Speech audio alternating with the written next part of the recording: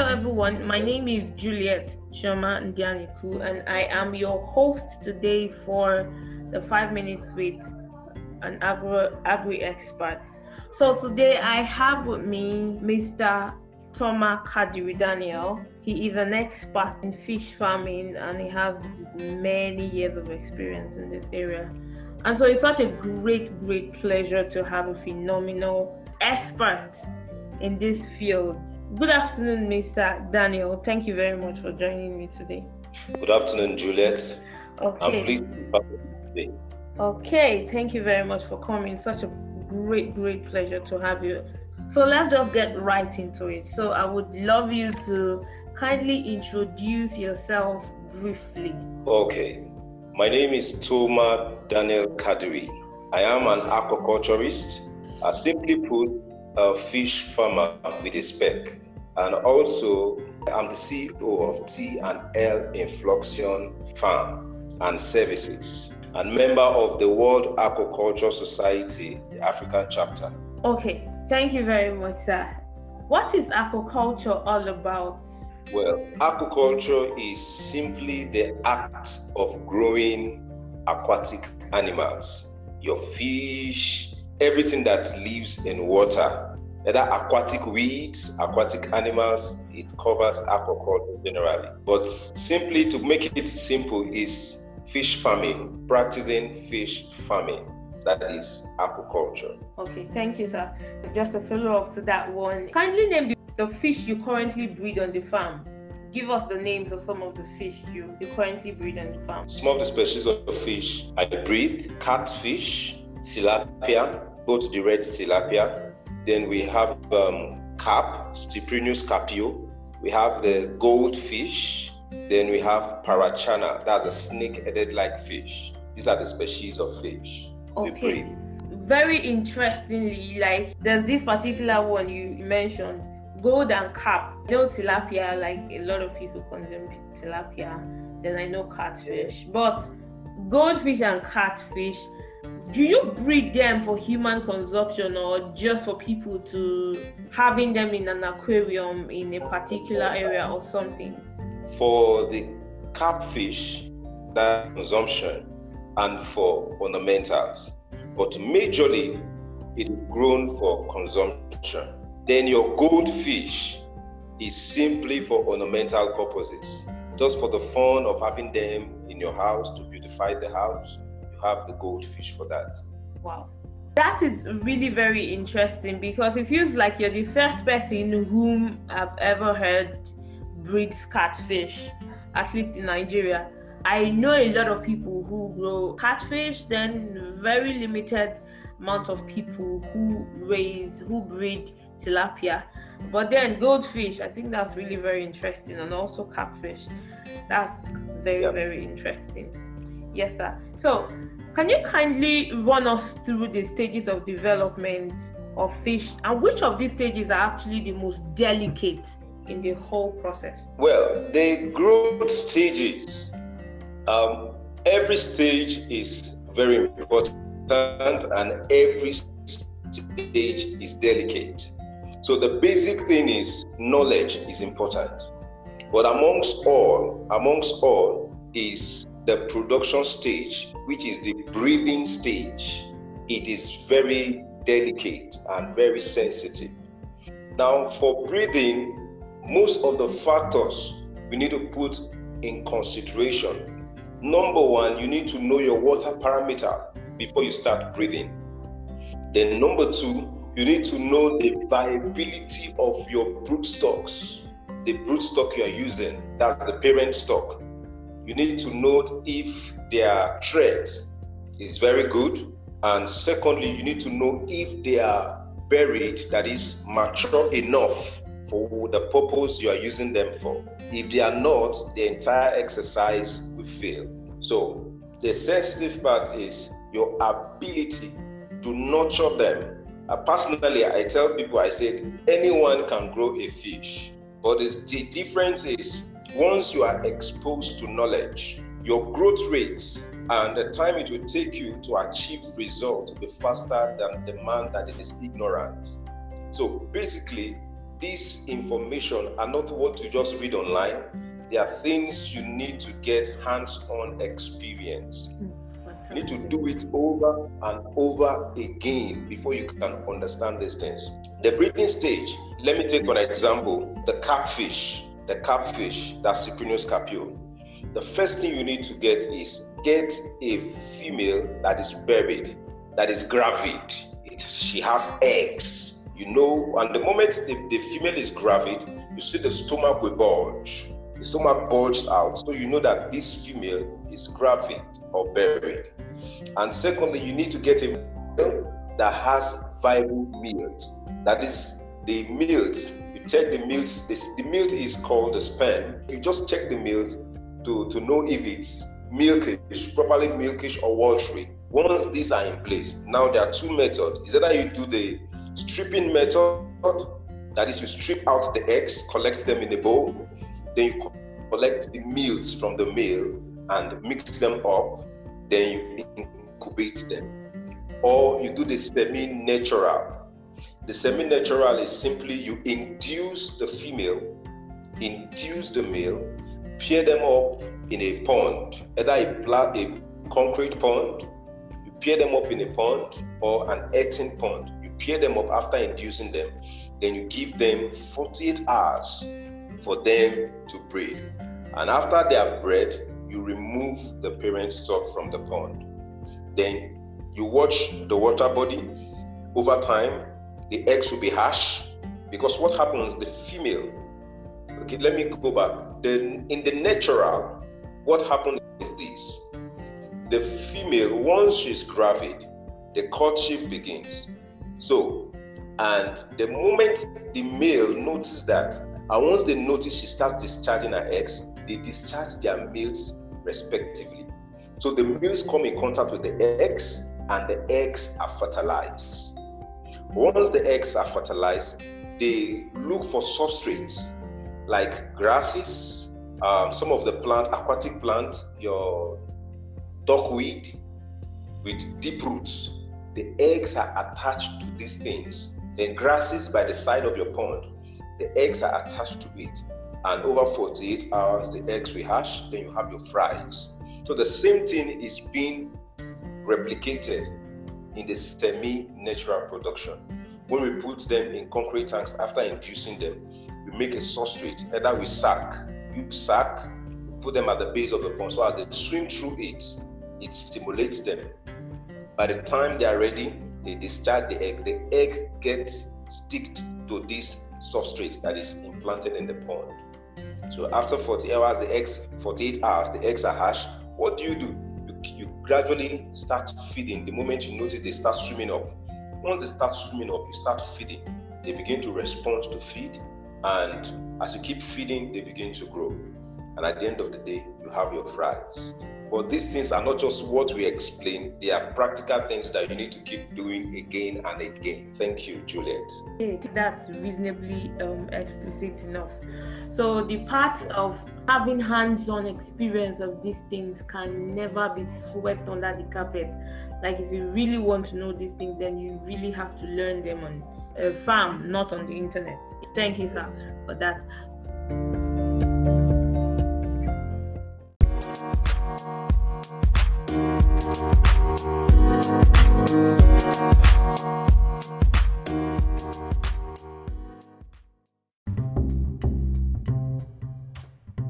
At what stages can fish be sold? Now, fish can be sold in different stages. Now, the issue we have in Nigeria simply now is there are no structure to guide the regulation and sales of fish. What I mean is this. Now, if you go down to Asia, somewhere around Thailand, there are specific farmers that farm fries. There are specific farmers that farm fingerlings and juveniles. There are specific farmers that farm to table size. So the guys that farm fries, once they grow them, 1 week, 2 weeks, they sell off to people that grow to juvenile and fingerlings. Then the guys that grow to juveniles and fingerlings sell off to the guys that grow to table size. But in Nigeria, that structure is not there. So basically what we have is people that buy fingerlings. We have market for fingerlings. We have market for marlins. Marlins are fish from 500, 600 grams below. Then from 700 grams above are your table size fish. These are the fish that are sold in the market now. But we can create that market, especially when we have enough people that have been trained to know how to nurse fries to fingerlings or juveniles. That market can be created. So, but presently the market we have is for fingerlings, marlins, and table size fish. Thank you very much for that wonderful response, sir.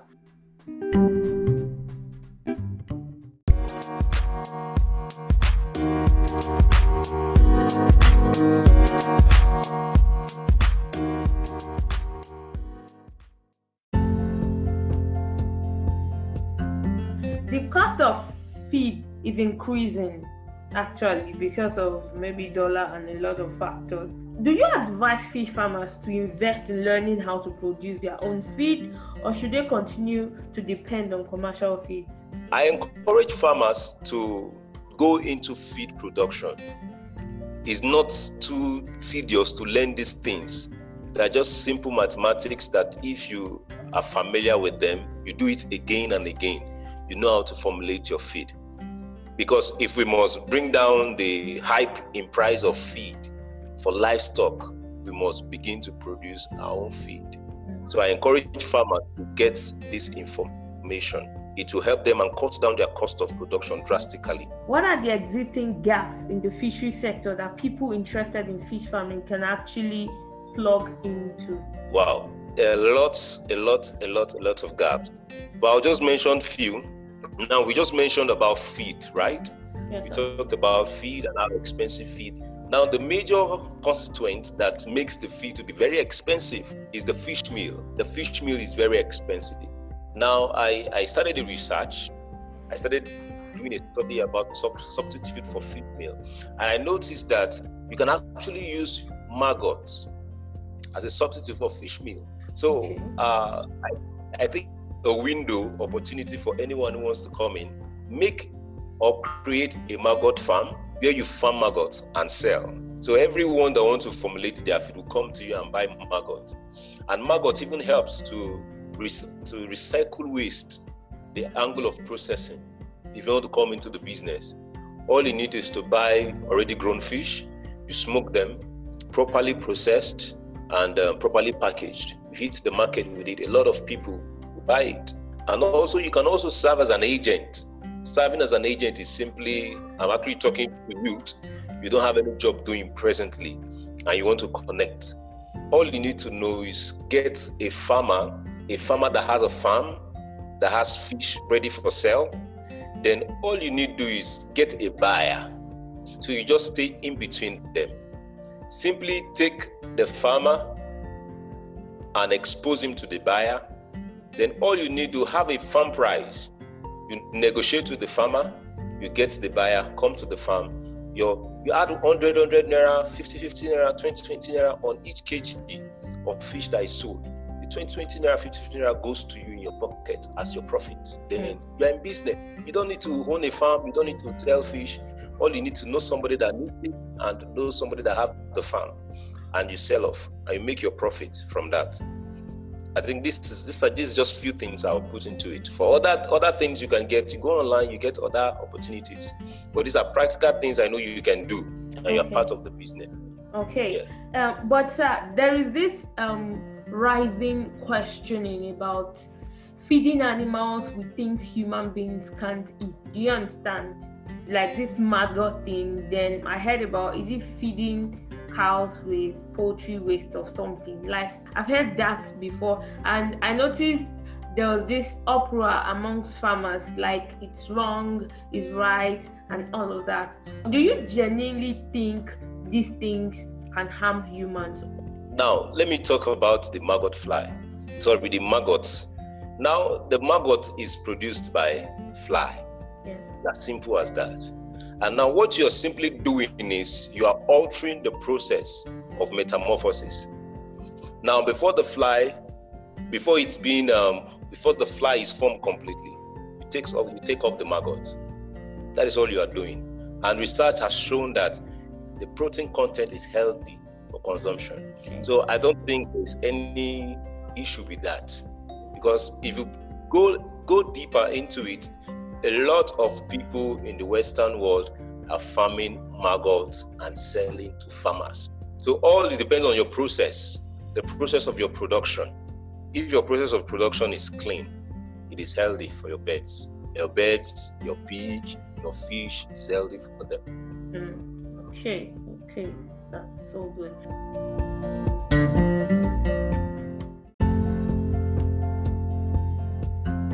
Kindly share with us value-added products that can actually be gotten from fish.